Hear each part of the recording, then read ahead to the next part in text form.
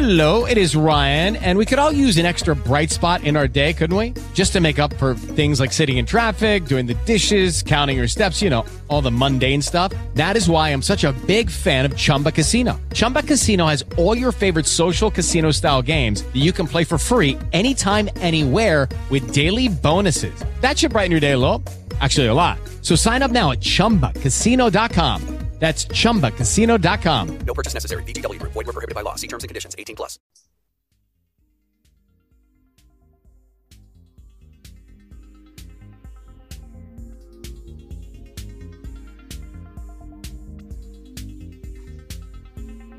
Welcome, ladies and gentlemen, to the Beats Per Minute podcast, Let It Beat. I am here tonight with John. Hello. Rob. Hi. And Carlo. Hello. I'm the other John. So this is our very first episode of our new podcast where the entire Beats Per Minute staff is introducing themselves, talking about the music they've listened to, talking about news, and discussing 3 albums, which every 2 weeks we chose to have a little, maybe a fight over. We don't quite know yet. It's going to get interesting. So let's just jump right in and discuss a little bit what we all have been listening to in the last few days. Rob, why don't you start? What albums have you listened to in the past week? Well, I've been listening to a lot of stuff that won't be coming out for a few months, but I want to talk about the things I've been writing about recently that are out. So the Emma Jane Sacre album, which is quite a fun pop jazz album. She makes kind of big band jazz. And then the Horsey album, which I think a lot of people have checked out just because we keep talking about it. And it's a far from perfect album, but it's a lot of fun. Yeah, that Horsey album, it's fascinating to me because I think it almost feels like, I mean, we all have been there. These mid-2000s indie bands from Britain, Futureheads, Maximo Park, you name it, all of these bands that were really inspired by ecstasy. But the interesting thing about them is that they have this tendency to go for influences like jazz and swing, and I think even something like coffee house music, which I thought were really unique, especially in that windmill scene right now. Yeah, I don't know what it is. I saw them live last week at their album launch show. They started with 5 covers. They played a cover of like Mr. Brightside and Korn's Freak on a Leash and Slipknot. What's the big Slipknot song? I've forgotten. But yeah, that just goes to show how different their influences are. You know, they're kind of older than a lot of the other South London acts, even though they're only just coming out with their first album. But yeah, I guess that just shows that they have kind of different influences for whatever reason. I think, Carlo, you checked it out, right? I did. I was a fan of that album. It was a lot of fun. It's interesting, John, that you mentioned the mid-aughts, because that's exactly what came to mind when I was listening to that album. But yeah, it's a lot of fun. That's one of the few albums that I've been listening to over the past week as well. Yeah, and I mean, it sounded like they played a variety of covers of some of my favorite songs there. Freak on a Leash is still. I tend to be like very much an apologist for all of these new metal bands. I don't know what it is, but there's something very charming about this really privileged sense of oppression that they all have in a certain way. I don't know what it is. It's just so charming to me to listen to them being a grown-up and kind of hearing them having this weird, like rebellious, like shut up mom attitude constantly. It's quite genuine, I think, in its own fakeness. Yeah, I like the album too. Yeah, I don't think I've listened to it quite as much clearly as Rob, but yeah, I think it was a lot of fun and a lot of energy. You know, it's a distinct album, but it also reminded me of some of the other projects that have come out. Like even it just brought to mind like even like Dry Cleaning or, you know, Backcountry. There's a difference there, but there seems to be kind of a sonic theme this year in some ways with some of those albums, you know, and even the vocal approach too. Yeah. Kind of a singing spoken word sort of mix there. Yeah, I think we like later this year, sooner rather than later this year, actually, we will have to have a discussion about all of these new British post-punk bands, because it's quite apparent that there is a scene, but few people right now are connecting that scene into a whole. Like there's not a lot of discussion about it happening, which is that it's very weird to me, because I remember that in the mid-aughts, when all of these bands were kind of hitting, when all of these, the first singles were played in clubs and all of that, I remember how quickly people jumped to the conclusion that there was a cohesive new trend of these British bands coming together. Right now, we still lack that definitive insight into that, which I think it's probably something that we have to provide in the coming months. Yeah, that's interesting. I haven't really seen that much about the scene as a whole either. I remember seeing an article earlier this year on NPR that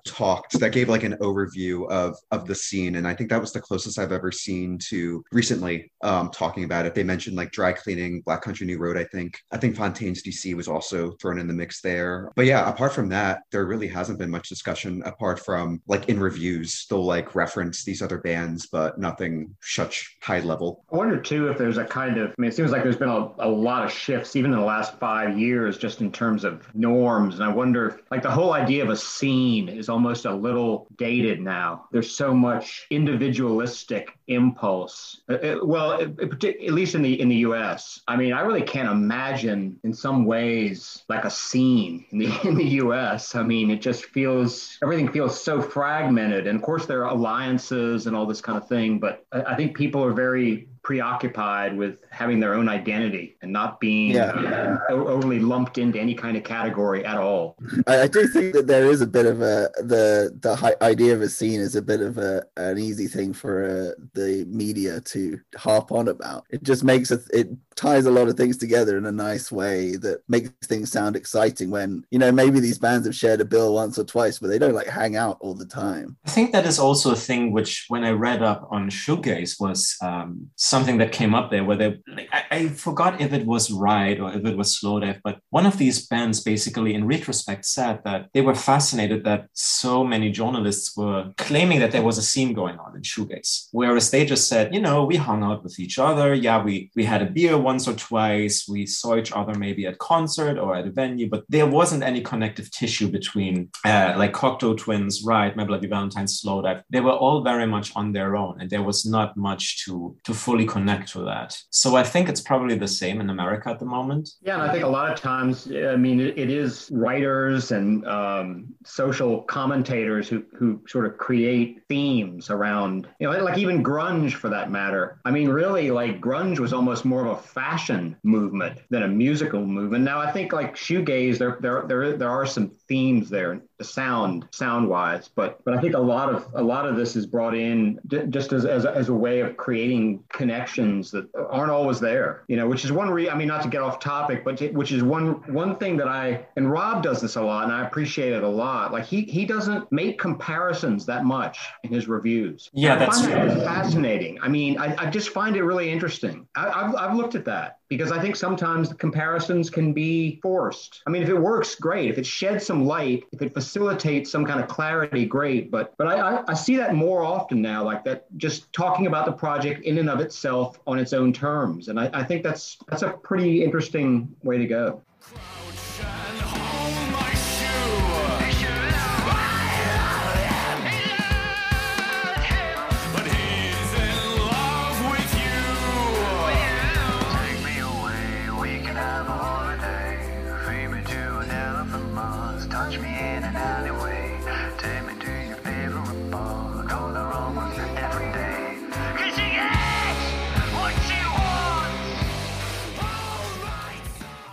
Okay, so let's move on a little bit. Carlo, what have you been listening to? So let's see. Some albums, I would say. So I'm currently writing about the new that just came out on Friday. So that's a really good record. I've been really excited. I'm really excited to finally get that out for people, the review out for people to read. He's been a musician he's played for years with people like Steve Gunn, Jeff Tweedy. Just 1 second. I think the name of the musician actually glitched out when you said it. So just repeat who you're talking about, please. Oh, yeah. Liam Kazar, Kazar. So I've been listening to that.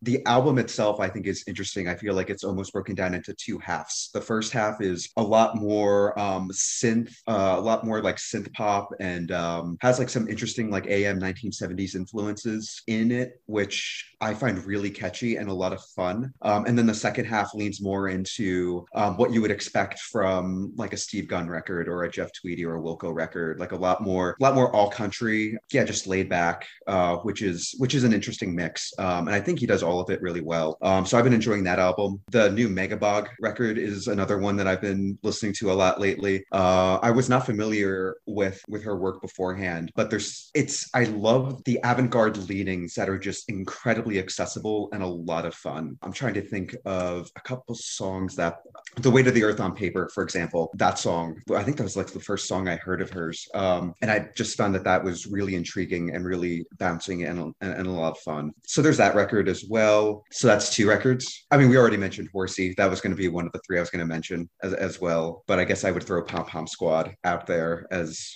a 4th record that I've been listening to lately. I was also not so familiar with Megabog, and I don't know if it's a bad thing to say, but when I heard that James Krivchenia from Big Thief was producing this one, or co-producing this one, that's when I became interested, even though this is like her 6th record. I guess if it helps get more people to listen to it, it's not a bad thing. And I did come away from it thinking she's an incredible songwriter and I need to investigate more of her stuff. Yeah, I haven't heard of her either. Like those are records I still need to check out, but especially the Megabog sounds very, very fascinating to me. Yeah, I thought it was an interesting album too. I mean, it's interesting what, sometimes the rabbit hole you go down when you listen to this project, and then at least, and so I found myself, and I'm not even necessarily comparing them, but I found myself going back to like the Anna B. Savage album and a couple other ones that I'm forgetting right now, but just sort of like, I don't know, looking for contexts, I guess, that kind of thing. But yeah, I liked that. I know it's sort of singer-songwriter with a very kind of like sort of an avant-garde feel. And yeah, I mean, honestly, I felt like it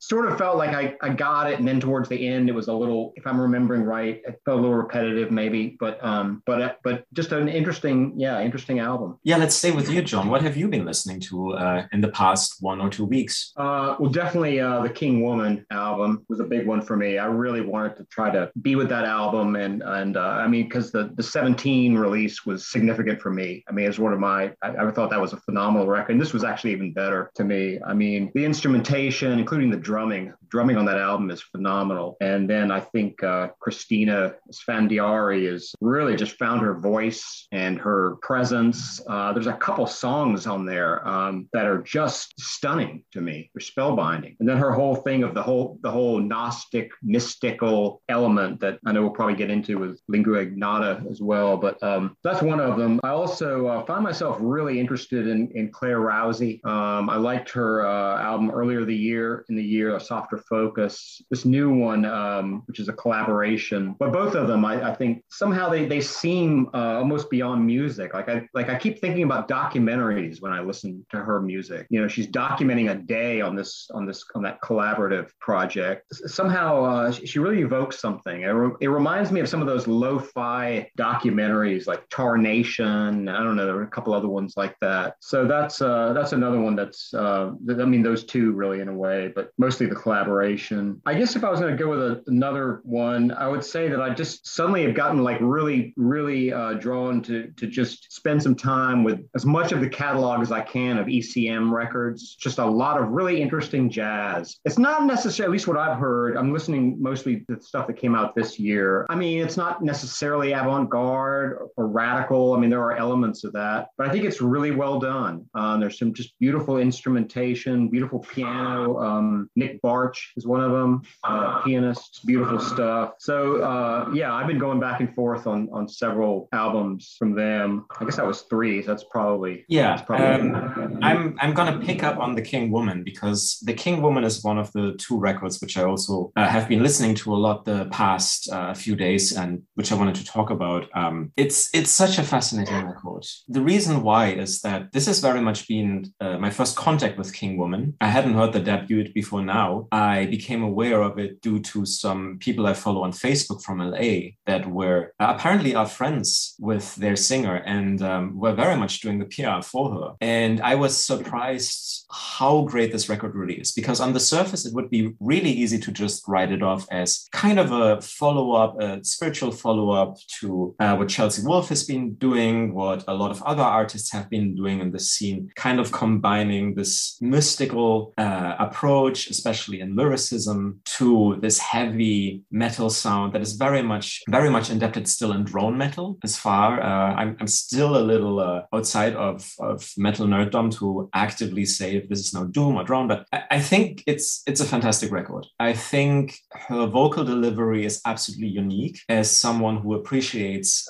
occultism and a lot of things that have to do with theology. I'm really fascinated how she uses the Luciferian themes that she connects toward the lyrics. It's a really spellbinding record, I think. I'm not quite certain yet even how much I love it, because been listening to it for days now and I can't really get tired of it. And the most fascinating thing, and as the person who wrote the review for us, John, I'm curious what you have to say about this, because what fascinated me was how she lyrically evokes all of these themes surrounding Lucifer, his fall, his role in the world, the biblical role, all of these different iterations kind of Lucifer throughout the Christian mythology. But at the same time, what I found really fascinating is how in her songwriting, oftentimes she uses like almost R&B or pop sensibilities in a way that I think really merge with this idea as Lucifer as the first pop star, sort of. And it's something that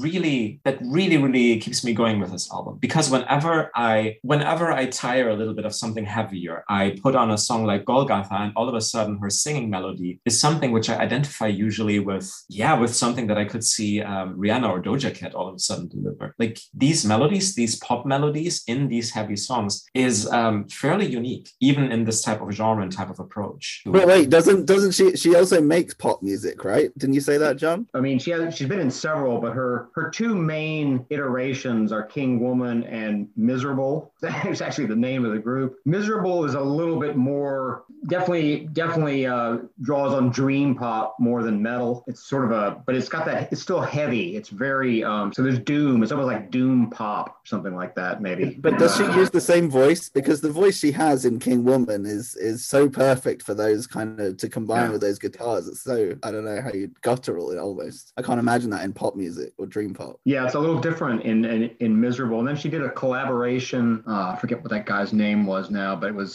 came out in 18 maybe. And it was more electronic, and they had sort of duet stuff going on. It was pretty interesting, but still, again, kind of definitely heavy on the melancholy. But yeah, I think she's a pretty versatile vocalist, and definitely on the King Woman album. I think the songwriting is a step up from the debut, and her vocal presence seems to be in another on another level. And I think the instrumentation too, particularly the drums. I think the drumming, it's the same drummer from the first album, but he has way more of a presence on this album. I mean, he moves around a lot in a lot of different styles, and so it's a pretty textured album. And also the front cover is badass. Yeah, the front cover is also like, it's very interesting because it does something which I think is quite common, which is combine a mystical imagery, like the imagery of Lucifer with the cut of wings, with BDSM imagery, in a very, very fascinating way from my perspective. And yeah, what you said, John, about the drumming, I also agree about that. I also think the guitar parts are also unbelievable, like Psychic Wound, this sort of like weird,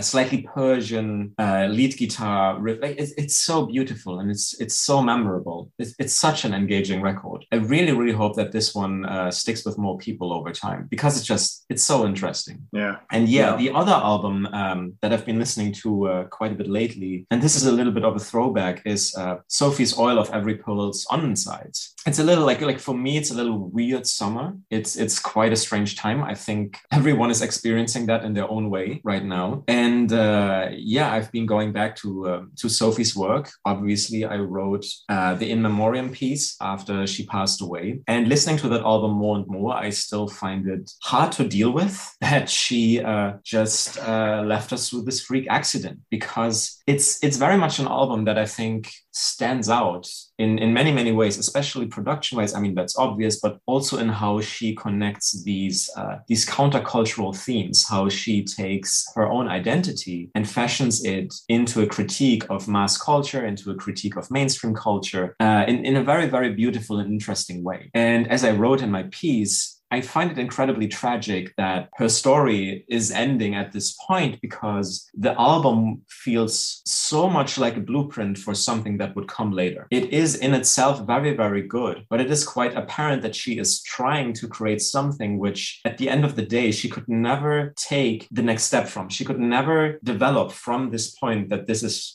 frozen in now. And I think it helps me a little bit get through this strange summer in that sense, because it just feels like, it feels very alive in that sense to me. It feels very alive because it is not definitive. And it is an amazing record. And from everything that I've heard, because I looked up some other pieces on her around the time that I wrote my piece, a lot of people around her have said that we are still about to hear some of her best music. Maybe a long time down the road, Faris, the singer of the Horrors, who was very good friends with her, he alluded to that, where he said that he is, for example, in possession of some of her work which she sent him, which apparently is spellbinding. So I hope that maybe we will hear some more of that. For now, it's kind of a bittersweet experience, I think, listening to this record. But then again, it's a very bittersweet time we're in right now. Yeah, I love that album. I haven't heard it for a while now, actually. I've probably listened to it around the time she passed, but I should be listening to it more frequently than that. It is a classic. And yeah, I get what you mean about she's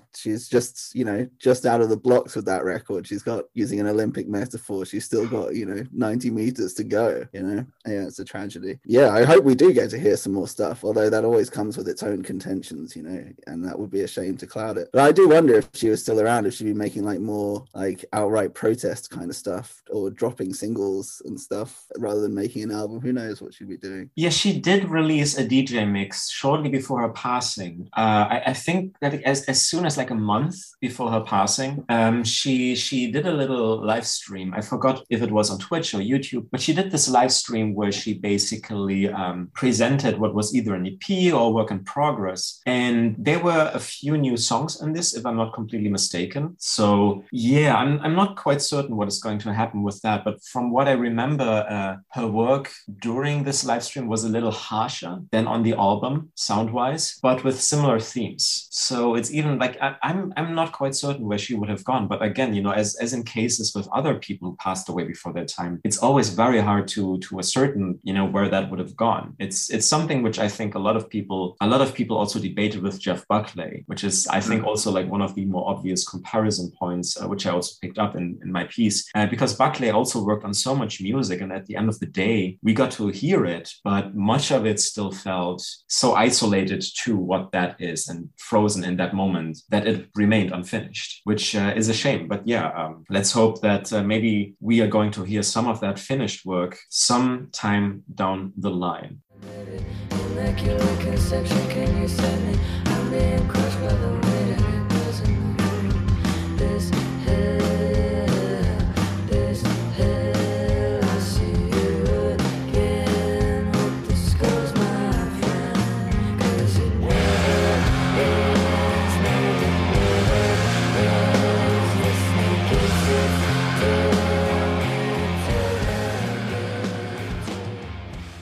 Yeah, so much for the music we listened to. I want to move on to the news that happened, and there's one big news item which I think we should just. This is the news that didn't happen. The news that did not happen. The news that did not happen, or the news that kind of happened. Kanye West's new album, Donda, I hope I said that right, did not drop, and we're not sure if it ever is going to drop. Did anyone listen to the stream on Friday, or the first one? Yes, however, he did a live stream live from the Mercedes-Benz Arena, where he was also performing some type of performance art. I watched 10 minutes of that performance, and I thought it was funny. I thought it was a very funny performance. It was interesting to see something of that scale, especially now during a time when we all are used to isolation. I am not sure what to make of the music. I am not sure what to make of this project, and I have no idea if it's even actually going to get released or just shelved once more. Did anyone else listen? I did not. No. Are you guys tired with Kanye at this point? Did you like Jesus is King? It feels like we're going to get another Christian record this time. I did listen to it. I mean, it definitely didn't stick with me. I listened to it a few times when it first came out. But I am one of those people who is now like I'm a little exhausted with him at this point, which is kind of a shame, but that's definitely where I am right now. So the fact that the record did not drop again on Friday did not surprise me. I would not be surprised if it gets delayed again.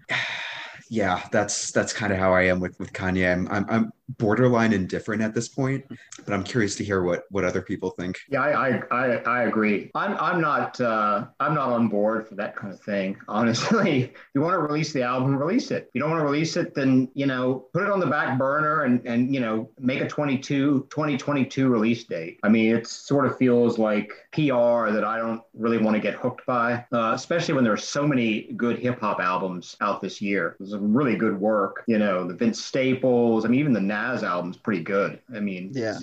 it's a great album.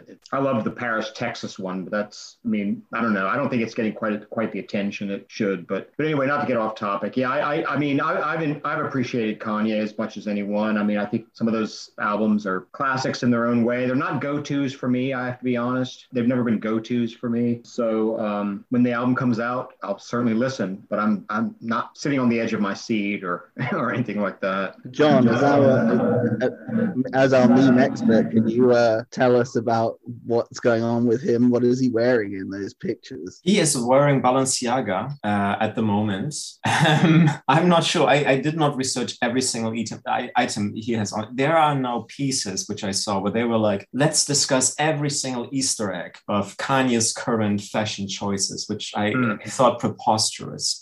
So basically, my approach to this entire thing is that I've been kind of out of Kanye's loop for a while now. I thought The Life of Pablo wasn't for me. It wasn't really a bad record, but I could not find an entrance into it. I know that a lot of people, for unspecified reasons, love the album. I really couldn't wrap my head around it. I thought it was interesting what he did during the time with gospel choirs and all of that, but there was just no deeper connection for me. I didn't feel like it was a truly deep work of art. And then there was that entire follow-up where he would constantly remix the album and remaster it, and there would be new versions every 10 days or something. And I couldn't fully get into that. I didn't understand the hype around Kids See Ghosts. I thought it was a only moderately experimental album at the end of the day. I didn't think it was all that special. I didn't think it was all that exciting. I didn't care that much for Ye either. Was it called Ye, the one with the mountain? I already forgot. Yeah, I didn't care much for Ye either. I thought it was,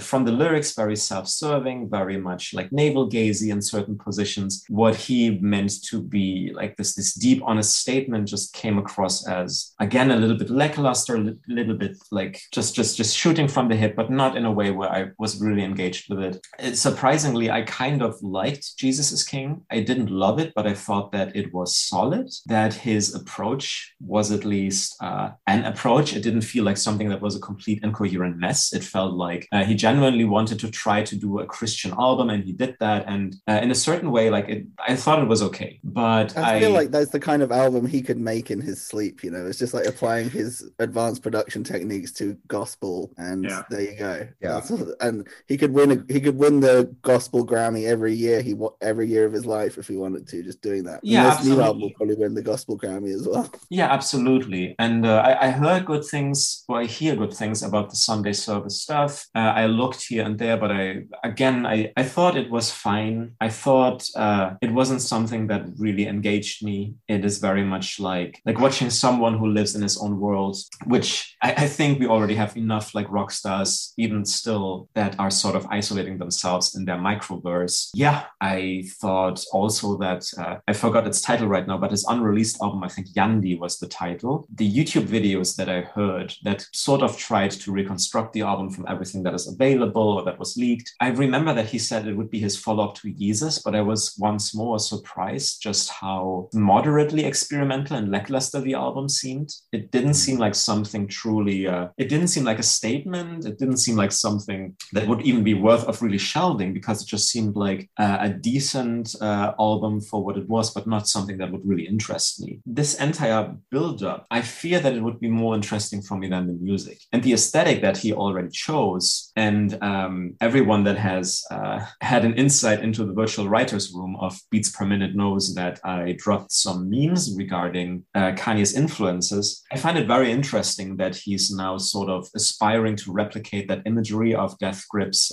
music video for On GP. These figures sitting in a room in front of these large speakers and like the centered room in the background, all of that. I feel like he's trying to go through his notebook. He's going through his notes that he made like 5 or 6 years ago about things that he saw then. I appreciate what he is doing in terms of performance. I appreciate what he's trying to do with the Balenciaga fashion. I appreciate how he is sort of now, this might also be a conjecture, but how he is also embracing sort of an almost Luciferian, a darker imagery. But the music that I heard was once again nothing that would shock or thrill me. It was fine. And I think that these songs are better than the ones of his more recent output. But there was nothing there that truly gave me an impression of a really, truly unique work by a great artist. It still feels like an artist who repeats kind of his patterns. Even when he brings in new elements, it's still the same pattern, as you said, Rob, the same production style. And he just freshens it up with like a nice new, Balenciaga getup and a nice new black mask. And so for now, I'm being a little bit agnostic as well. I think this sounds fine, but it's not something that thrills me. I'm curious if this album is actually going to come out, and what's everyone's prediction? Probably will be postponed again. Yeah, when does everyone predict we're actually going to hear it? I would say,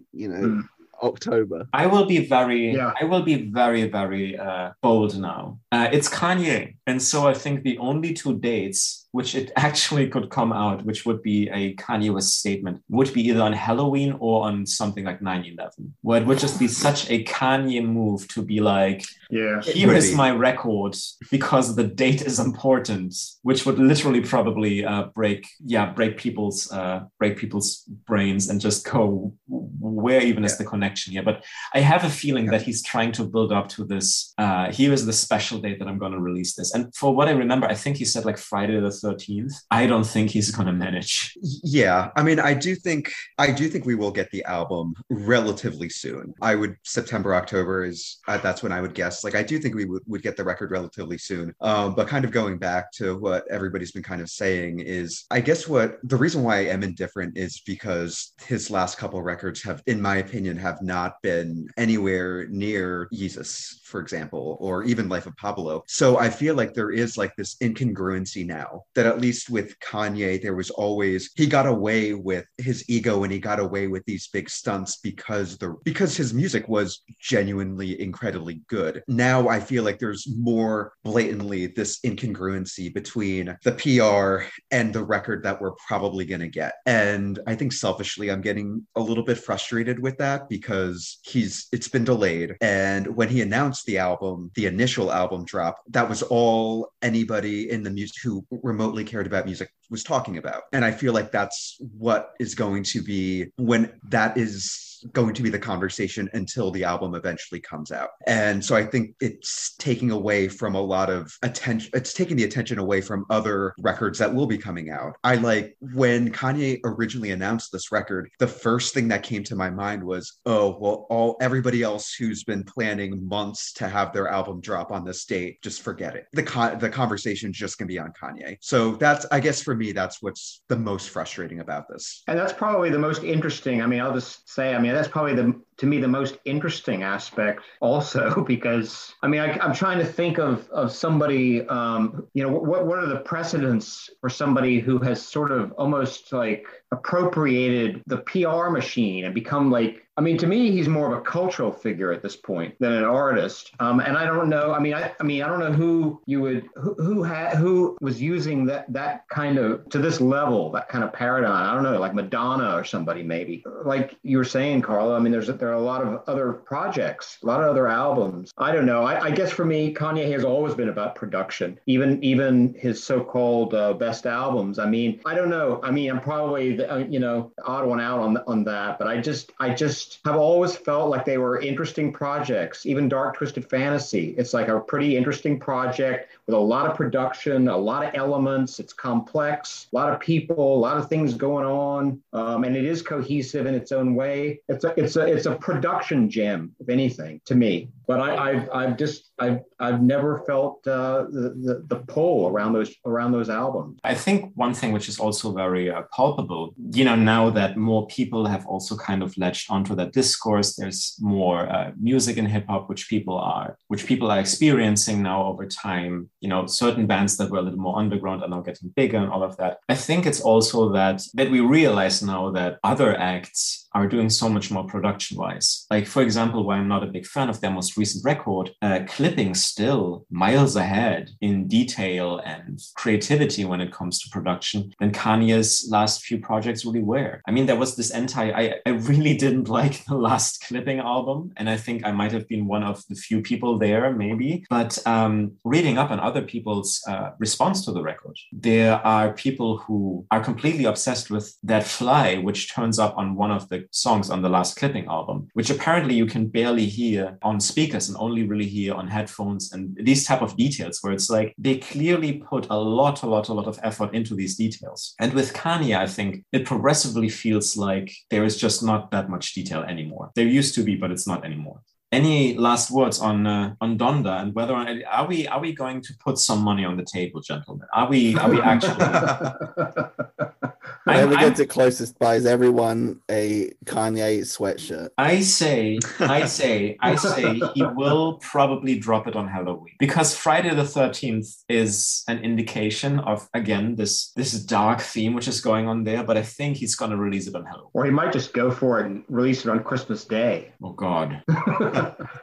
Didn't even think of that one. This is the majesty.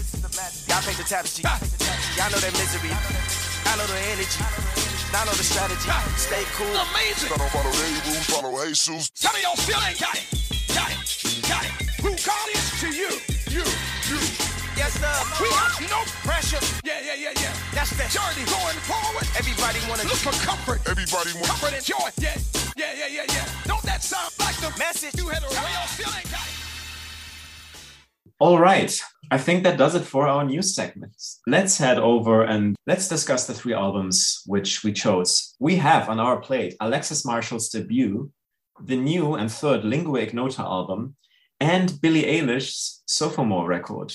Maybe we should start with the Alexis Marshall, House of Lull, House of When. Rob, what did you think of House of Lull, House of When? Is it a successful first solo record for Marshall? Is it maybe a little too different from the Daughters for you? What do you think? Well, yeah, at first I was quite surprised how different it was from Daughters, but at the same time, his voice is quite dexterous and malleable. He can do all sorts, and he's definitely found a very interesting backing here with all sorts of kind of tactile noises of chains and coins and stuff, which I love. But I actually went back and listened to You Won't Get What You Want today for the first time since I'd listened to House of Lull, House of When, and it's not a massive leap in difference, there was a lot more atmosphere in that album than I remembered. I mostly just remembered like how massive it is. But yeah, and I've been reading, John's got an interview with Alexis, which is going to be published tomorrow, and I was reading that today while listening to it, and that was super interesting. I love that I hadn't picked up on a Scott Walker influence, and he doesn't have the same voice as Scott Walker, but I think you can see there's a certain spirit there that they share, especially from Scott's later, post-2000 stuff. Yeah, it was very funny when we had our little conversation because he was very humble in terms of being unable to reach these vocal heights of Walker, and he would always talk about specific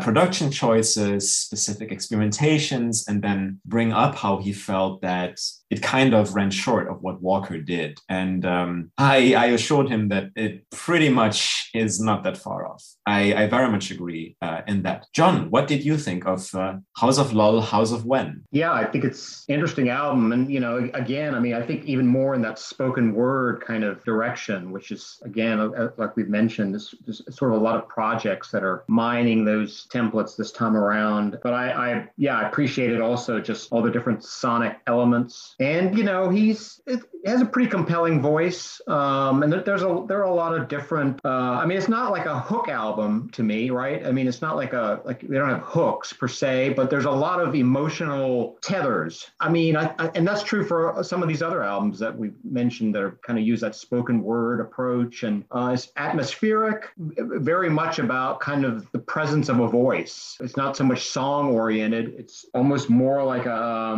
monologue, like somebody doing a monologue with a bunch of sonic elements, like a cacophony going on at the same time. So I think it was a pretty compelling album. And I mean, it's distinct enough from Daughters, but certainly there are similarities, as Rob said. I mean, there are connections there. The voice is recognizable, even though it's, he's doing some different things with it.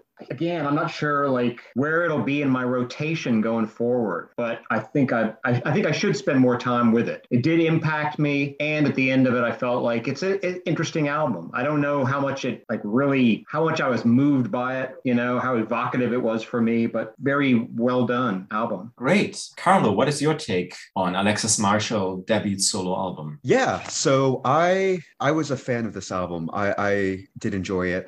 It resonated with me. I do love the percussive elements. That's something that I've been learning to appreciate more and more as I've realized as I've been developing as a listener of music. And maybe this just has to do with my own personal history and what I've enjoyed listening to. But as I was listening to this album, I was reminded a lot of the microphones. I was reminded of specifically after the Globe Art 2, how Phil Elverum, just the way he would almost be yearning at certain points on that album. I saw distinct parallels with Alexis Marshall here. So yeah, it is an album that at first I was equally surprised with what it sounds like everybody else has been talking about so far. It was not at all what I was expecting, but I was able to get into it very quickly. Something else I was kind of surprised, I didn't know until I was doing research into the album was Lingua Ignota.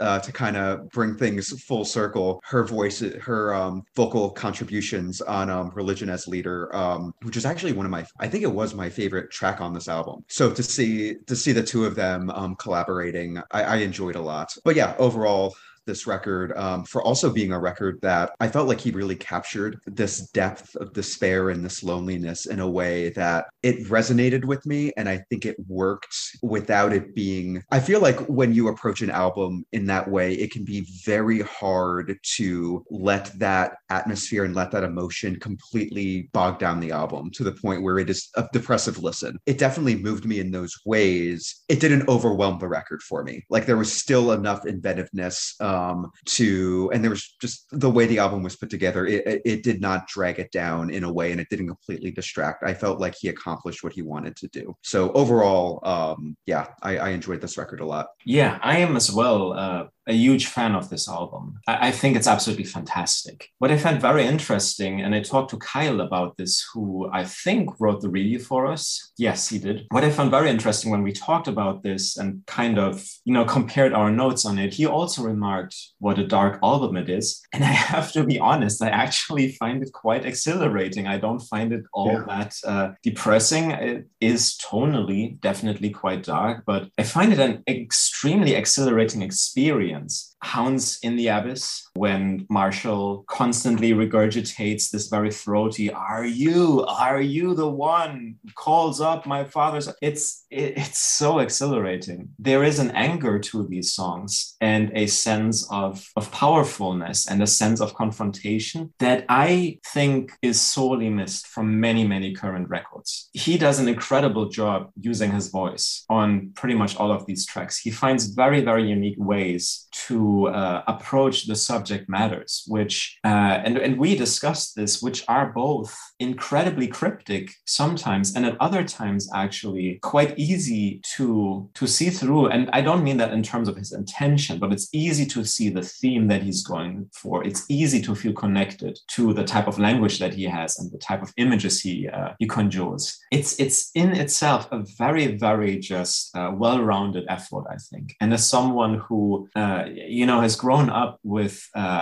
all sorts of avant-garde music, especially in Germany, where many of the great German bands of the past are sort of avant-garde. It is just something which I find incredibly listenable and incredibly enjoyable. It almost and I say this also with a little bit of a smirk, but it almost has a pop appeal to me, where there's so many moments on these tracks where you want to sing along or scream along, which, Carlo, what you just described, that moment or these moments where Kristen Hayter is just screaming, "Young man, you have no other," over and over again. It is just so invigorating. It is so filled with life and spirit and attitude. My God, what a wonderful record. I feel like that's so German of you to enjoy this record in that way, because I love it as much as you, but I would never say it's like got a pop appeal. And as John A was saying, he was saying it wouldn't go in the rotation. I would say, yeah, it's not one that you put in rotation. It's one you just pull out when you have a certain feeling that you want to get a bit creeped out. I mean, I have to be honest. And Carlo's point about it being similar to the microphones was also quite interesting. That's a good observation. Yeah, wow. But I feel like the yearning of Phil Elverum has some hope in it, whereas the yearning of Alexis Marshall is absolutely hopeless and cold. But I do see the similarities in texture as well. And also what John was saying about the language, I feel like he writes in short, easy to understand sentences like that. What you were just saying, "Are you the one standing outside my window all night?" It's not like, "I sensed a spirit outside," I think. It's like, no, this is happening. Yeah. Right in this with him. I'm going to make an interesting comparison there with the microphones. And I'm not sure if this is on point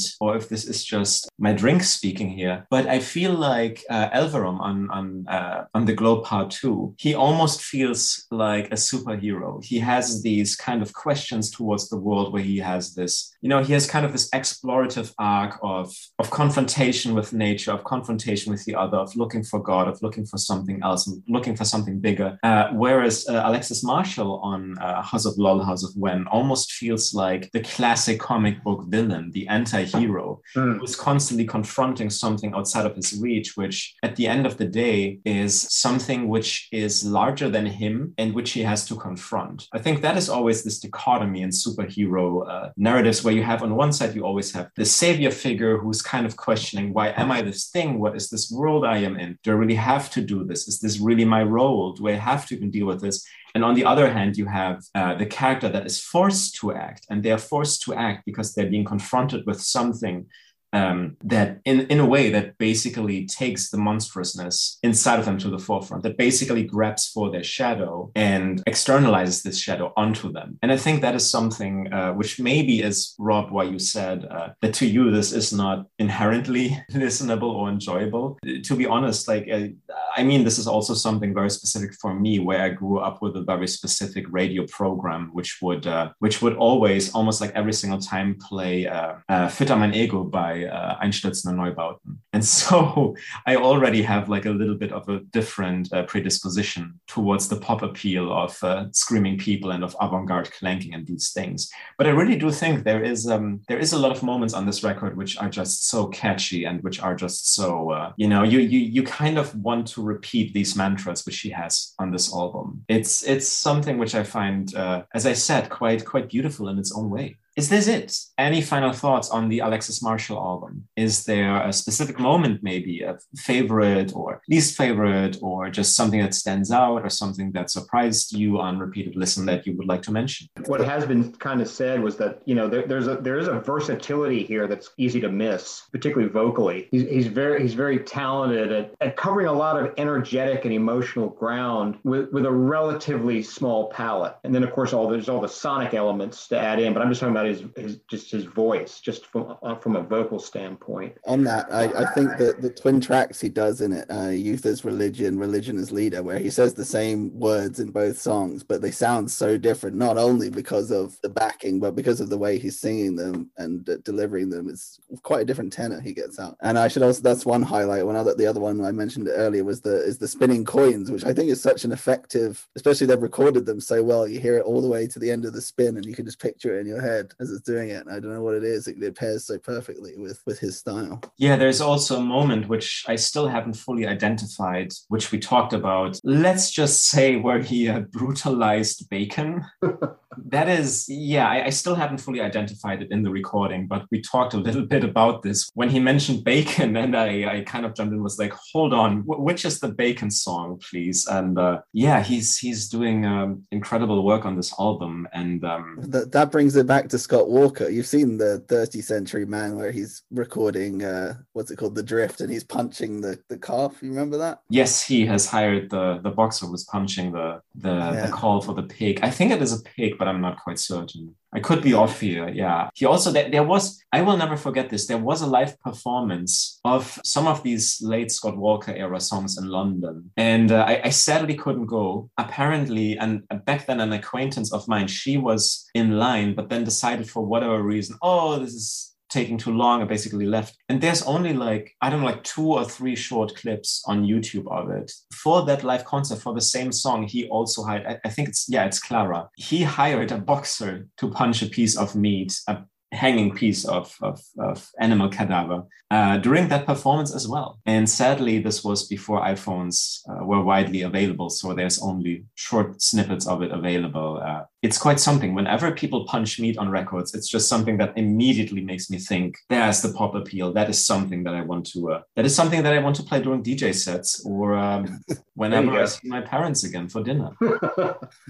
All right. Take a big slab of meat next time you go home. Hang it from the dining room ceiling. Well, I'm actually a pescatarian, so I would not advise buying meat. But yeah, so I'm happy we can all agree on the new Alexis Marshall album. Are you the one who's been throwing rocks in my window all night? Are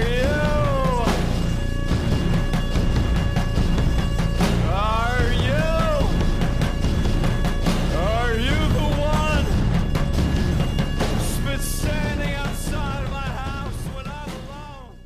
An album where I'm sure we won't agree on, because I already know that we all have very different opinions about it, is the new Billie Eilish record. Let's start with Carlo. What did you think of Billie Eilish's sophomore album? Yeah, so I was a fan, actually. I did like this record. I liked her new approach. I remember there was I liked how easygoing some of the tracks were. My Future, for example, I felt like that was such a pleasant sounding track. As I was listening to this album, I was reminded a little bit of Lorde and her new singles. Just a very breezy, different approach. Not necessarily, of course, all the time, but I did get similar parallels, or at least I was making some similar thoughts of that in my head. There was some spoken word moments which I feel stood out to me. So that was Not My Responsibility. That song in particular stood out. I was like, okay, you're being very upfront with what you're talking about. There's no nuance, which I really appreciated as well. So overall, there's beautiful guitar strumming on Your Power. I enjoyed her first record. She's not somebody that I always go to, but I was also, I could see myself spinning this record a few times over the summer. Overall, I did enjoy it. All right. There's a positive opinion right here. Rob, what did you think of the new Billie Eilish album? Yeah, admittedly, I also really like it. I thought I was going to be the only one here who liked it, but I guess Harrison and yourself are the ones who are most against it. But Carlo picked up on the spoken word one on Not My Responsibility. I don't know if you guys read Pitchfork's review at all, but they pointed out that song was originally originally created to be like an intermission part in her live show. And I think that once you know that, it really, you can tell that, and it makes a lot more sense as that, because, you know, when you're in the middle of a Billie Eilish show and she's saying all these really powerful statements, you're like, yeah, fuck yeah, Billie. But in the middle of this album, it sags things a bit. Yeah, indeed. It wasn't just meant for, she actually actively used it. And I saw that because there was like a brief news item here and there that she had this video clip which she played during the song, or a demo of the song, where she was essentially, it was a video clip of herself in front of a black background, essentially undressing. Not fully, but she was taking a sweater off, she was taking a t-shirt off, like the baggy clothes were coming off, and she was left in her underwear. And which obviously would lead to a lot of accelerated screams during the concert. But yeah, it was very much a strong statement for her, because during these concert videos, she was sort of removing all of these baggy clothes, which she talked a lot about were sort of her armor towards the gay and oftentimes male gaze of, critics, audiences in general, but mostly also men. Yeah, but okay, leaving that aside, I think it's a really smart album. And one of the, mentioned how different it is to Lord, Carlo. I think someone on Twitter, of course, smartly or pithily said, one of the main reasons that this album stands out from the rest is that it's not involved Jack Antonoff, because he's worked with everyone else at the moment. And her brother Phineas, she and he have a great relationship, I think. And I think she's only 19 and she's singing all these things about, I'm so rich and famous that I can't do anything and I can't go anywhere and I have to make my hookup sign an NDA and all this stuff, which I find really interesting. But I think the production has a lot to do with that, because if she was singing this stuff, like woe is me stuff, over like big bombastic pop songs, you would go, oh, well, who fucking cares? You're rich. Whereas she's like, she's doing it. You feel her like on this. You feel that these are real words. This is how she's really feeling, and the production really emphasizes that melancholy that she's feeling. So I think it's a smart move on that part. And I think there are some bangers nestled in it as well. I think NDA is one of my favorite songs of the year, and the video was great too. Your Power is a beautiful song. Odd choice for lead single. Very odd choice, but another great one that shows she's got great maturity, especially at this age. So I don't know if she's going to keep rattling off an album every 2 years. I reckon she might slow down, but we'll see. All right. It seems like this is sort of a home run for Billie at this point. John, do you disagree with Carlo or Rob, or are you continuing the praise? I think it was a pretty interesting album. I actually reviewed this one, and to me it was just such a solid 7. And I do think she did a good job of individuating herself with this album, particularly from Lord. And I think she also sort of took on kind of being like a young Torch singer in a kind of an electronic context. I think it was well done. Like I think Oxytocin, I think is the name of one of the tracks. I just thought that was a gem. Her voice is sultry and she's very melodic. The electronic soundscape is perfect. Hit on a lot of strong things with the album, and also the way she dealt with, like throughout the album, obviously fame and trying to contend with it. Those are huge themes, and I think she did a good job of addressing all that without at all sounding spoiled or entitled, or that whole thing of like somebody who's famous talking about. I mean, that's a theme that's been used a lot, and there's a lot of people who probably didn't come out very well at the end of it.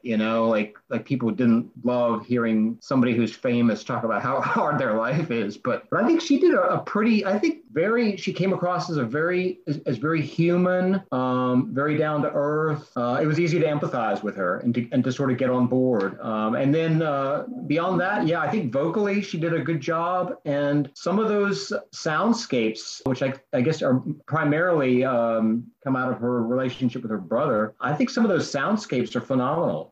So to me, it was a pretty solid album. I could see listening to that more. It's pretty intriguing. It's one of those projects that actually grew on me. When I first listened to it, I wasn't as hooked by it, so to speak, but it really grew on me. I like the textures a lot, and I think she comes across as somebody who's really individuating herself as an artist. Wow, great praise, especially regarding like herself individuating herself as an artist at the very young age of 19. Yeah, I am a little more torn on this record. I overall don't think this is a bad album. I wouldn't say that she has sort of created like this big sophomore slump that is absolutely terrible, that leaves so much to be desired. My relationship with her in general is that I thought the debut was a very interesting record, very current sounding, but it had that genuine adolescent tone in many, many ways, both lyrically, but also in kind of like the weird vibes that it had here and there, the slight vocoders, the slight voice changes. Like there were all these like minimal things that Phineas did on the production of these tracks, which I thought really lent themselves well to, you know,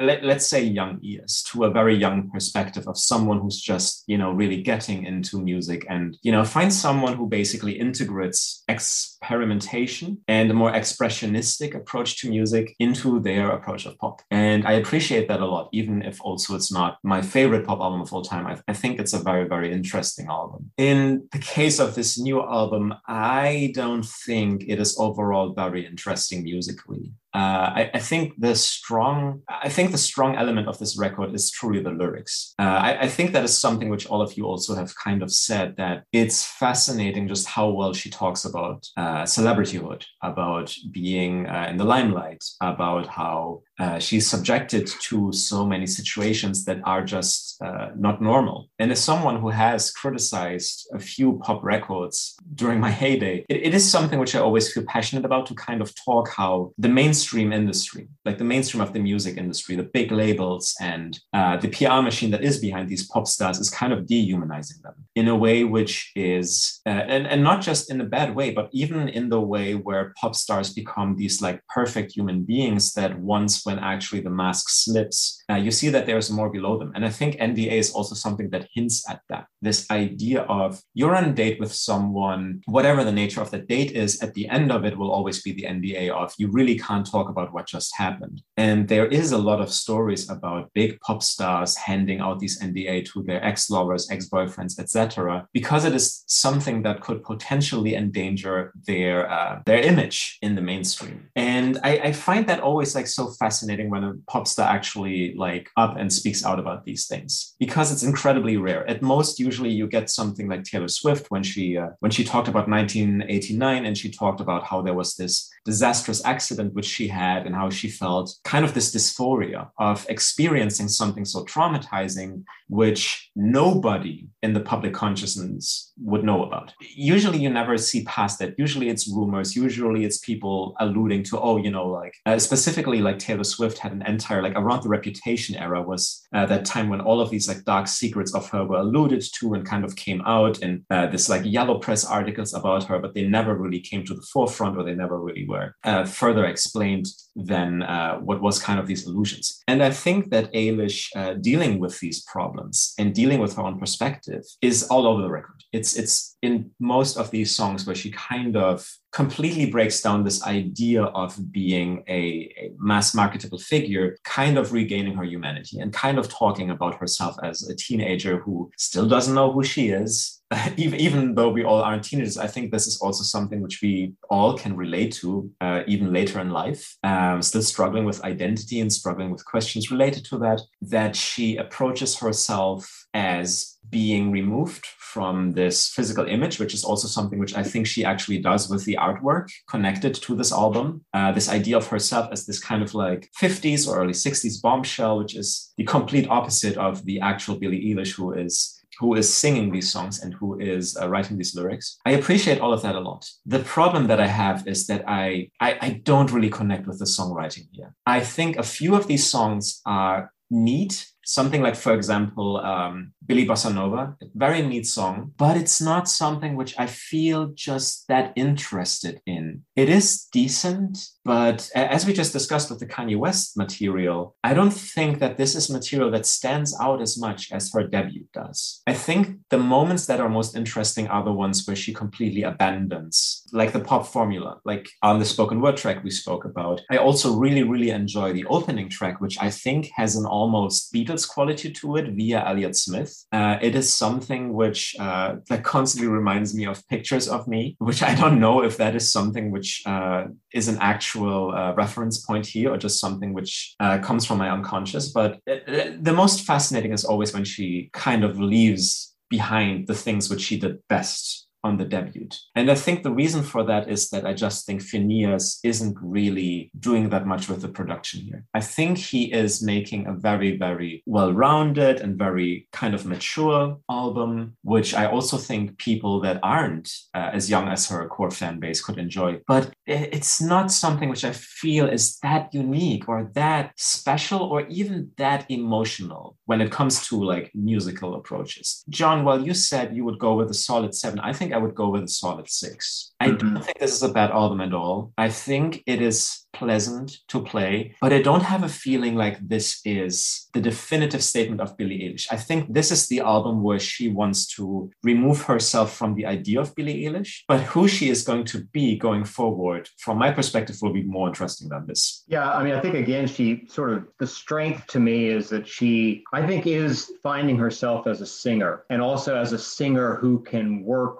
with, I don't know, I could even see her moving in a jazz direction. Even with the debut, I mean, melody is not really, I mean, actually, I was surprised in some ways that the debut did as well as it did, because, I mean, it's not like, I mean, there are other albums out there with like, that are just chock full of hooks. That's not her albums. It's not even the debut isn't like that. Really, in a way, the strength with her, I think, are the beats. I mean, particularly like that Oxytocin piece. It's just mesmerizing in terms of that tempo and the pulse of it, you know. But yeah, it's probably a transitional album for her, and it grew on me. I think I probably was somewhere in the 6 area initially, mostly because I felt like there really wasn't a lot of sense of melody, and I mean, even lyrically, I mean, I think she does a good job of navigating this theme of how to navigate celebrity, or even how to navigate being a young human being. But, you know, I mean, it's diaristic. I mean, in a way, it's kind of like you can see that whole lineage of like Sylvia Plath and Anne Sexton. It's got that sort of, I hate to say, I don't like using this, but I will say, like sort of footnotes to confessionalism. I mean, that's the lyrical legacy to me, but it grew on me. I think the textures, there's some kind of, I also like, there's sort of a kind of like a stoner druggy-ish vibe, which I have to say, I like that. I like that vibe, even though I don't get stoned much anymore, or at all, actually. You know, she and her brother have shared a few. I'm sure they have. But that's I would like to know context. if Britney Spears has heard this album, because I bet she can relate to it more than anyone, as someone who became a pop star at that time and then didn't get to have any freedom, couldn't even make the music she wanted. But obviously, I don't know if Britney is even allowed to listen to music or not. Yeah, we might hear about that going forward, dependent on her court case, how that comes out. Yeah, any more thoughts on Billie Eilish's new album? Carlo, anything else you have to add? The one thing that also stood out to me, I guess I would say, was on the title track, especially at the start, at the beginning of the track, her vocals reminded me a little bit of Phoebe Bridgers. That was before it like really gets, before like the beat really starts rolling in. That, I don't know why that stuck out to me, but there were a few moments where I was like, this could have been possibly a Phoebe Bridgers song. I did think like it would be a great PR move if she became the 4th member of Boy Genius. Oh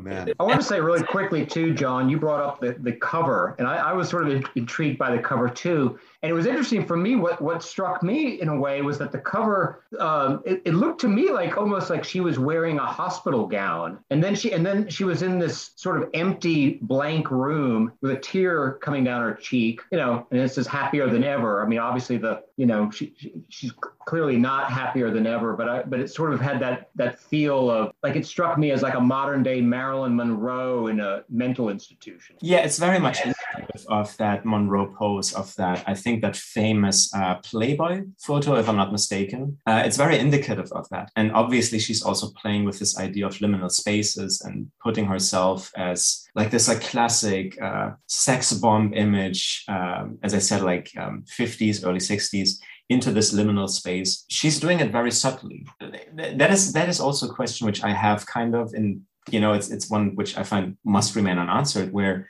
I feel like maybe subtlety here was the wrong approach. If, from my perspective, if she would have gotten a backdrop that is just as chaotic, just as uncomfortable, you would have something that actually goes into uncanny valley territory. I think it would have made for an even more interesting album, especially with these themes. I think that there are moments there, as you just described also with the artwork, that are really, really nice and that give you this like liminal feel that something's wrong, something here is kind of, something here is broken a little bit. But I wish just that she had gone a little bit more extreme and a little further down that road. I just think it would have been even more interesting and even more unique. I think that with this album, I'm open to it gaining on me, but I also am a little worried that maybe there is a road that she could take from here, and that would be further into this direction of almost easy listening beats and easy listening with a twist. And I would wish that she would just go more into the twist direction. But that is pretty much also just, my approach as it comes from my taste. That could be what we're going to get from the Halsey album. Halsey might end up eating Billy's lunch this summer, the late summer smash pop album. Mhm. Yeah, absolutely. And also one thing which I'm holding out hope for is that she will, to a certain degree, bring other collaborators in there, which will bring more unique touches. And I don't mean Jack Antonoff here for certain. I really mean people that could bring something to this music that is lacking from modern pop music. And I think it's something which I could see her be interested in, definitely. Mhm. We were talking about Sophie earlier. You could imagine if Sophie was still around, they would eventually work together, I bet. Mm-hmm. God, that would have been really, really amazing. Yeah, that would have Good. that would have been incredibly interesting. Okay, then we will leave it here and we're gonna move on. I love how you were mad at me text. Should've guessed that you would think I was upset. You're obsessed. Don't take it out on me. I'm out of sympathy for you. Maybe you should leave before I get too mean. I didn't change my number. Let's talk about our third and final album for today, which is Lingua Ignota's Sinner Get Ready. Obviously, I have reviewed this album extensively, if I may say so. So I want to open it up to the room. John, what did you think of Lingua Ignota's third album, Sinner Get Ready? I mean, I think she's a fascinating person and persona. The way she embraces this sense of the mystic, trying to connect with the absolute, and also this merging of so-called dark and light energies. For a mystic, good and evil are not cut and dry; they're not dualities. So she's really navigating that well, and I think actually Christina Esfandiari does as well in her own way, but not to the degree that Kristen Hayter does. So yeah, I appreciated your review. I think you really you got at it directly and obliquely. I reviewed this album too. It was much shorter. I would have liked to have been able to write a more expansive piece. So I really appreciated how you got at it from different angles. But I think this is an interesting follow-up to Caligula, which to me, I mean, it's almost a sin that it did not, that wasn't on our Dark Albums feature. I think Caligula should have been on there for sure. But she is really, and again, it's not, I mean, she's not necessarily working in a pop paradigm. These are very raw, mostly spoken word statements, although she's got that operatic element as well. Ambiently, it's a little more subdued than Caligula, which I actually think works. I sort of missed the cacophonies of Caligula. There's a little bit of that, but I also thought it really worked. I think this is a really, I mean, to me, it's a top 5 album so far of 2021. Yeah, she I think is bringing a very, she's dealing with some complex themes that are really, I think, of almost as more literary. This is like Paradise Lost, John Donne, even the mystics like John of the Cross, Teresa of Avila, this craving and yearning for the absolute to transcend the self, and yet that never happening in any final sense. There are only temporary transcendences at best. And so all the despair and desire, and actually on the final track, even a sense of resolve, is almost kind of an odd manic pivot at the end there. which at first I have to admit I felt was a little disparate or a little, like it broke the spell in some ways. But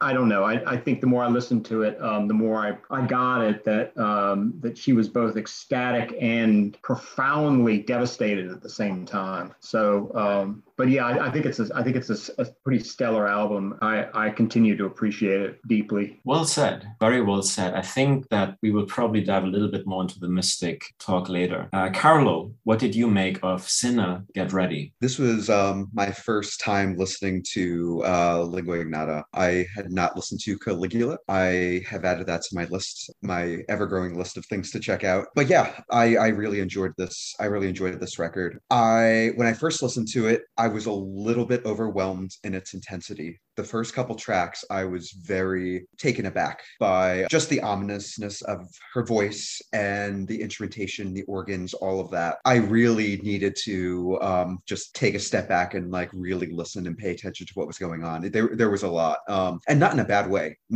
at all, which obviously was intentional. That was the first thing that really caught my attention. What I appreciated with this album as I moved through it was I noticed it started off incredibly intense, but then slowly I felt, even though the lyrical content didn't let go, I felt like there was almost like a release. The music got easier and it got gentler, which I really appreciated. There was Pennsylvania Furnace, for example, was the first track where I was like, okay, I can appreciate the approach of the album, how it did start off very intense and then you were able to just kind of let go. And I felt like it was a very intentional, she was very intent on taking the listeners on a journey. And I think she pulled it off. Overall, I think the album was, constructed in a way that made you really hold on to the content, because it struck me as a very dark album as well, which it is, but I felt like instrumentally the approach was handled in a way that made it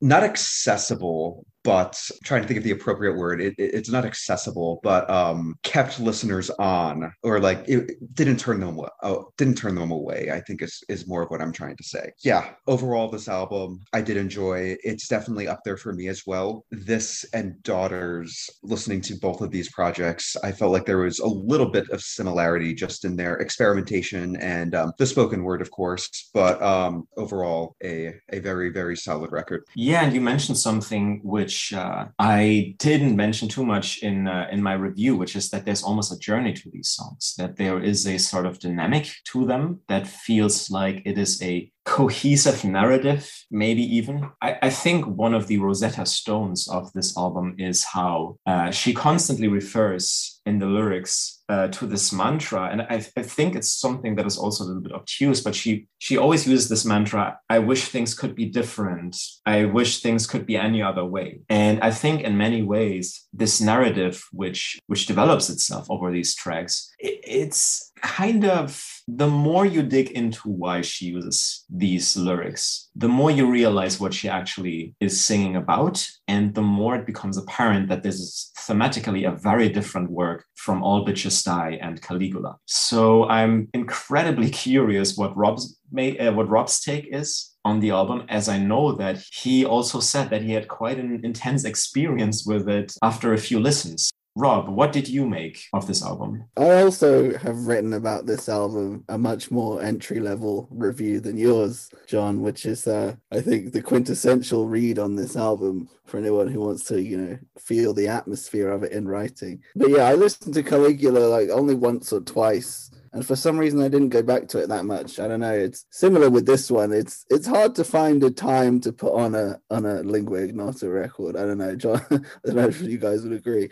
But because I was reviewing this one, I kept going back to it. And, maybe the first 5 or 6 times, I kept thinking, yeah, this is really good. The instrumentation is really interesting. Her voice is incredible. And she's using all this crazy, religious language. And then, I don't know, after a certain time when I could just focus on it on my earphones, I was like, oh, I realized how committed committed she is to this, I don't know, this persona, this character of trying to expose the horrors of these people who believe that anyone who doesn't believe what they believe deserve death. And I think it was actually the choice of samples that she has that made me realize it, particularly the one towards the end where the guy is interviewing the woman who won't take any protection against COVID. And she's like, because I'm covered in Jesus' blood, it will protect me. And I was like, oh, that's kind of what she's kind of, I don't know if caricaturing is a bit unfair, but she's just caricaturing that through the whole record, but using it like doing it with extreme piousness. And I don't know, even though she's singing about God and whatever and deliverance and reaching heaven, she's also singing with a bloodlust and using these instruments of Appalachian instruments. I looked at the credits and it's like dulcimers and loads of other weird shit you've never heard of. And yeah, she actually she was living in rural Pennsylvania at the time of making the record, near where these kinds of people live. So that's how committed she was and she's fully in it. She's, I don't know, it's more than cosplaying. She's committed, and that really adds so much electricity to the whole thing. Yeah, I think especially that last track, it delivers a very subtle sense of horror. And I think anyone who has seen a horror film that centers on a cult, like a Christian cult, can relate, because oftentimes there is moments in these narratives where the congregation is singing a hymn while something very hideous is happening. I think there is a similar scene in Kevin Smith's Red State, for example. There is something very horrific in how she twists these lyrics, and she kind of brings to the forefront how this delusion of coronavirus deniers kind of is almost like a death cult, in the sense that they all of a sudden start appreciating ugliness and loneliness and the dark side of human behavior. I think it's a very, very chilling song. I actually think it might be the most chilling track on the entire album, because it's just so bleak in that sense. So did you find, let's say, some comfort in this record, or is it something which now you can divide from like a darker experience as you had it before? I don't know. When I listen to it, I still hear it as a dark record, but I did write in my review about how, Kristen of all people kind of knows about getting something from a higher power, because she had to get $20,000 or whatever from her fans to help her pay for a spinal surgery. So she knows what like real good is in the world, and she knows that what charity is and selflessness is. And I don't know, I guess by exposing all these people in this review, she's kind of obliquely referencing that in a way. So there's a little bit of hope for it. I agree with that. I'm actually quite surprised how little this procedure really pops up as a theme on the record. I almost don't want to get too much into it, because I think everything I have to say is in the piece that I wrote. What I will say is that I mentioned that before, I'm fascinated with how different thematically this album is from All Bitches Die and Caligula. And I don't mean like musically. I mean, it's obvious that All Bitches Die is an industrial record. It's obvious that Caligula is a very ironic twist on the metal genre in many ways, and on this idea of machismo in music. I'm mostly surprised that she has completely abandoned this very direct approach of just talking about revenge and about abuse survivors. It could still be that it is possible to interpret the album this way and interpret the lyrics these ways, but I think there is something much more abject going on here. From the cover artwork, where she wears this mask, which almost looks like she's on fire and the skin is bubbling, also again a very horrific image, to, as I said, the repetition of these mantras, that there seems to be this time around a certain sense of unfulfilledness, which she is characterizing in many ways, that she is also playing with the idea of defenselessness this time around. Because in the beginning, she was always, on the first two albums, she was always the one with the agency and the one who had the defense right there, sometimes in the palm of her hand. This time around, there is a certain distance as characterized by her, like, I've been watching you alone in the home with your family. I think that this album is her most personal, actually. I think this is the album where she removes herself from clear imagery, but she gives even more of herself, which would also explain to me why apparently she was very anxious that people would hate this record. I think it is an extraordinary album. I find it almost hard to talk about it in a qualitative interpretive style because I think it transcends that. I think it becomes something very, very unique, which we find very rarely in our day, which, as John has said before, there are certain aspects here of mysticism and of larger narratives, of almost a gargantuan work of art, both musically and in the written language. It is something which I think people will take or have to take a long time to properly assert what is actually going on with it. And I'm not sure, I mean, maybe also you guys have your own interpretations on what this work is about.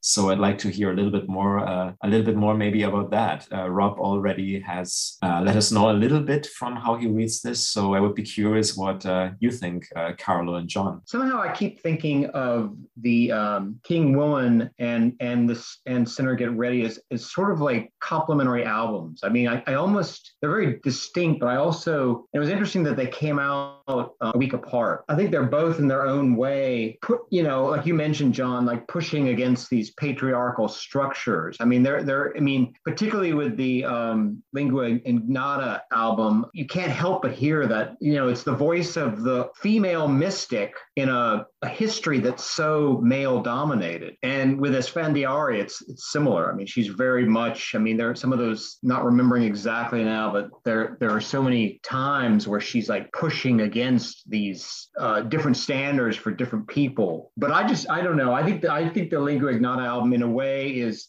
just a stunning album. I mean, I think King Woman is a more consummate album. I mean, I think it works so well on so many levels, but somehow I'm more drawn to the Lingua Ignota album. And I think a lot of it is energetic. She has done an amazing job of pointing towards something that is more than what she does on the album. Like every time I listen to that, I find myself tapped into a whole set of existential questions. And I mean, she's really getting at the core of what it means to be alive. What are our primary impulses? Obviously, questions about the relationship between human and God, death, life, eros. I mean, whatever it might be. So I think this, like you just really got at, John. I mean, I think it's one of the most sublime projects we've had this year. Matter of fact, I mean, in quite some time. It's a pretty unique album. I thought Caligula was too, actually. To me, that's a pretty dynamite album. I mean, actually, in some ways, I think it's almost a more consummate album in terms of gestalts, like sonic and lyric and vocal gestalts. But this album is fascinating to me. And I think it is because it seems like she's more exposed, more vulnerable, broader range of emotions. I think it's a pretty unique accomplishment. Yeah, I feel Caligula is actually more playful because Caligula has this, she's also using classical pieces in it. She's using, as I said, like this irony regarding like male machismo in metal and in rap that she kind of transports into the sphere of her own music. And I think also the lyrics in Caligula oftentimes are incredibly funny. I forgot if it's Do You Doubt Me, Traitor, but like where she used these lines like, I am the cunt killer, throw your body in the fucking water, where she's like playing really with these ridiculous images and ridiculous tones and sings them almost like an opera singer, but it just becomes incredibly, like this imagery becomes so distorted through this. And I think in the case of Sinner Get Ready, this distortion, it's not there. It's like everything she does here, even if it's obfuscated, it's incredibly direct. When she sings, Do You Want to Be in Hell With Me? There's a certain irony in the piano that goes down like dun, dun, dun, dun. Like there's a certain irony in it, but at the same time, it's completely genuine. I think the imagery which she delivers there is just incredible. Like my thesis, as I let on a little bit, I think, is that the album can be interpreted from different perspectives if it's different people talking about it, because what this album really is about and what it does and what she specifically says is just so unbelievably suggestive and in a way also again incredibly beautiful. Carlo, what is your take on the album in terms of its philosophy maybe? One of the things that I found so interesting, and just speaking more broadly, not just with this album, when I think about a work like this, I think she makes very apparent, in my opinion, the dangers of religion or the hypocrisy that comes with religion, specifically Christianity here. How there's this idea of being a good Christian, and being a good Christian means being good to your neighbor, or, treating people with kindness, or helping out those people in need. And how Christianity, when taken too far, can actually be quite hurtful and be quite violent and be quite abusive and exclusionary, and everything that the religion supposedly isn't everything that supposedly your religion stands for ends up just being turned upside down. That's like the overall take or part of the take that I got from this record, is that she is exposing that, but she's doing it for a purpose. Like there's a reason why it's happening. And when I always think of work like this, or even in film, when I think of like gratuitous violence in film, for example, like it has to happen for a reason. Like there's a reason why you're seeing this. There's a reason why the director has chosen to show you this particular scene. Yeah, with Sinner Get Ready, I very much got that she's showing us this because there is a dark side to religion, and there's also there's almost a tragedy that comes with this kind of intense religious beliefs. That's another takeaway that I get. So for example, going back to the vocal sample of people who are refusing to get vaccinated, or people who are just very much in the belief that religion can save them. There is like a blinded tragedy that comes with that is very, very upsetting to people who don't subscribe to Christianity or any religion. There's this and this is me coming from the outside looking at this. Yeah, there's very much a tragedy that comes with this sort of intense religious subscription. So yeah, I think that she does that very well. She brings to the forefront the kind of horrors almost that can come with this sort of these intense religious beliefs. Yeah, it's as somebody who has studied a little bit of theology, one thing which struck me also is how, and I think that is also something which is apparent in the text that I wrote, is that in theology, there is a lot of thinkers who basically put forth the idea that these Christian concepts like heaven and hell are not actual places, but that they are something within us actually, that we inhabit hell and heaven in our life and in our actions. And I think that it's very telling how she suggestively uses this image of Centralia to bring back this idea of the fires of hell burn on and on. There is something cyclical to the suffering which she characterizes here. There is something almost consequential to it too, where it feels to me like these stories which she sings about here, even though they're open for interpretation, they are universal and they are repetitive, and they are something which will cyclically repeat. And the way that she brings this forth and contrasts that with, again, also as you said, like this religious fervor, this religious euphoria, it's just incredibly striking. It's absolutely fantastic. And I think, like, I already think that we will be discussing this album more further down the line in future episodes. Probably also with other co-writers of us coming in, but also with the album probably gaining in stature. It's right now there's a lot of the meme crowd is memeing the cover artwork a lot. There's a lot of mashups with Kanye right now. I think that even though there is like a very ridiculous aspect to these things like memes, there is something that lends itself here to discourse. There is something that lends itself here to a shared experience of people, which I think will, especially when finally things reopen, potential live shows for this album will really bring to the forefront. So I'm incredibly curious how, John also brought forth this term of Gestalt. So I'm very curious how the Gestalt of Sinner Get Ready is going to transform itself with time and with this music growing in different contexts. Any final thoughts on the album? Anything you guys want to chime in with that maybe we forgot about? Or especially interesting to me, what is your favorite song from this album? With me, I think I've been going back and forth between Centralia and Pennsylvania Furnace. I think I have to stick with Pennsylvania Furnace just because every single line that she says is iconic, and the way the music rises, the way her voice rises. And as I just said with this, do you want to be in hell with me? And the piano trickling, the notes trickling down. There is a lot of just brilliant detail here, which I think is so wonderfully thought out and so charismatic. So what is everyone's favorite song from this fantastic album? Carlo, we were with you. So what is your favorite? You kind of took the words out of my mouth. I was going to go with Pennsylvania Furnace as well. Great.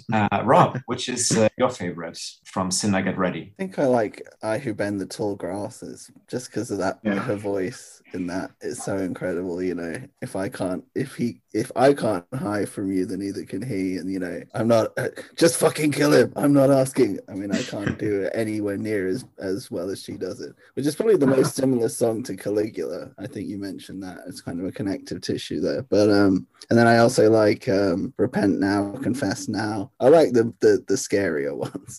The more melodic ones I obviously love too, but I don't know, I like it when she gets pretty intense. Yeah, I think Tallgrass is the connective tissue, even though, as I said, I think she plays with it because I think that this time around it's about a very different situation than these revenge fantasies on Caligula. I think, without spoiling too much about my own insight, I think there is something very different going on here. John, which is your favorite? I like I Who Bend the Tall Grasses too. And part of it, I think, is like, to me, when I listen to that, there's so much engaging ambiguity around who is actually speaking and who is being addressed, which is I also think is a theme throughout the album, but it's really pronounced on that track of sort of the fluidity of identity and how in the end there's a lot of merging that goes on energetically, particularly like Lucifer and God, human and God. I mean, there's all these, and I think in that song in particular, really she moves around a lot in terms of how you might interpret who is speaking and who is being addressed. And then I thought the closing song, for some reason I always can't hold that title, but the Ephrata track, again, I thought that was interesting. Like I was saying, there's sort of this pivot because she makes a comment about being whole, but at the same time, the sense of despondence is never dispelled. So there's this kind of ecstatic despondence that comes across in that closing song. And I think that's a lot of what her work is about to me, is about paradoxes, ambiguities, ambivalences, you know, bringing together these energies and trying to create some kind of alchemical artistic process. Yeah, the track is Solitary Brethren of Ephrata, which is sort of also a play on I think like the QAnon type, like the solitary brethren that are just, you know, isolated in their perspective. Confess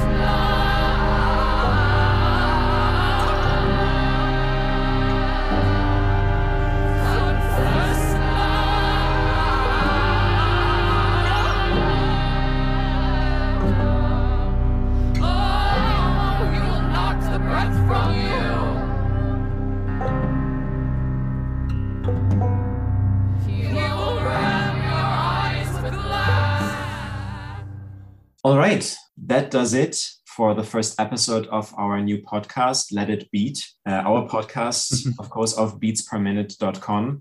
Gentlemen, thank you so much for joining. Do you want to plug yourself? You can find me on Twitter at @_RobHack. You can find me on Twitter as well. My handle is Carlo TB, the letter 3. I don't really have those platforms.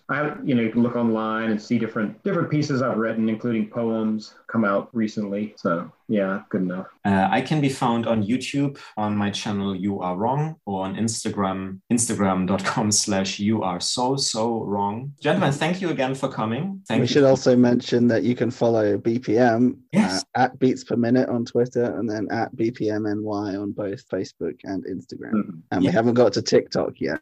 If you want to be our TikTok intern, email me, rob@beatsperminute.com.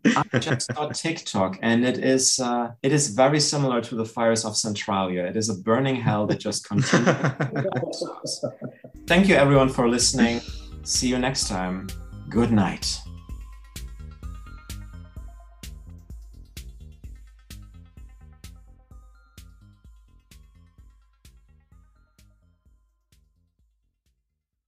Hello, it is Ryan, and we could all use an extra bright spot in our day, couldn't we? Just to make up for things like sitting in traffic, doing the dishes, counting your steps, all the mundane stuff. That is why I'm such a big fan of Chumba Casino. Chumba Casino has all your favorite social casino style games that you can play for free anytime, anywhere with daily bonuses. That should brighten your day a little.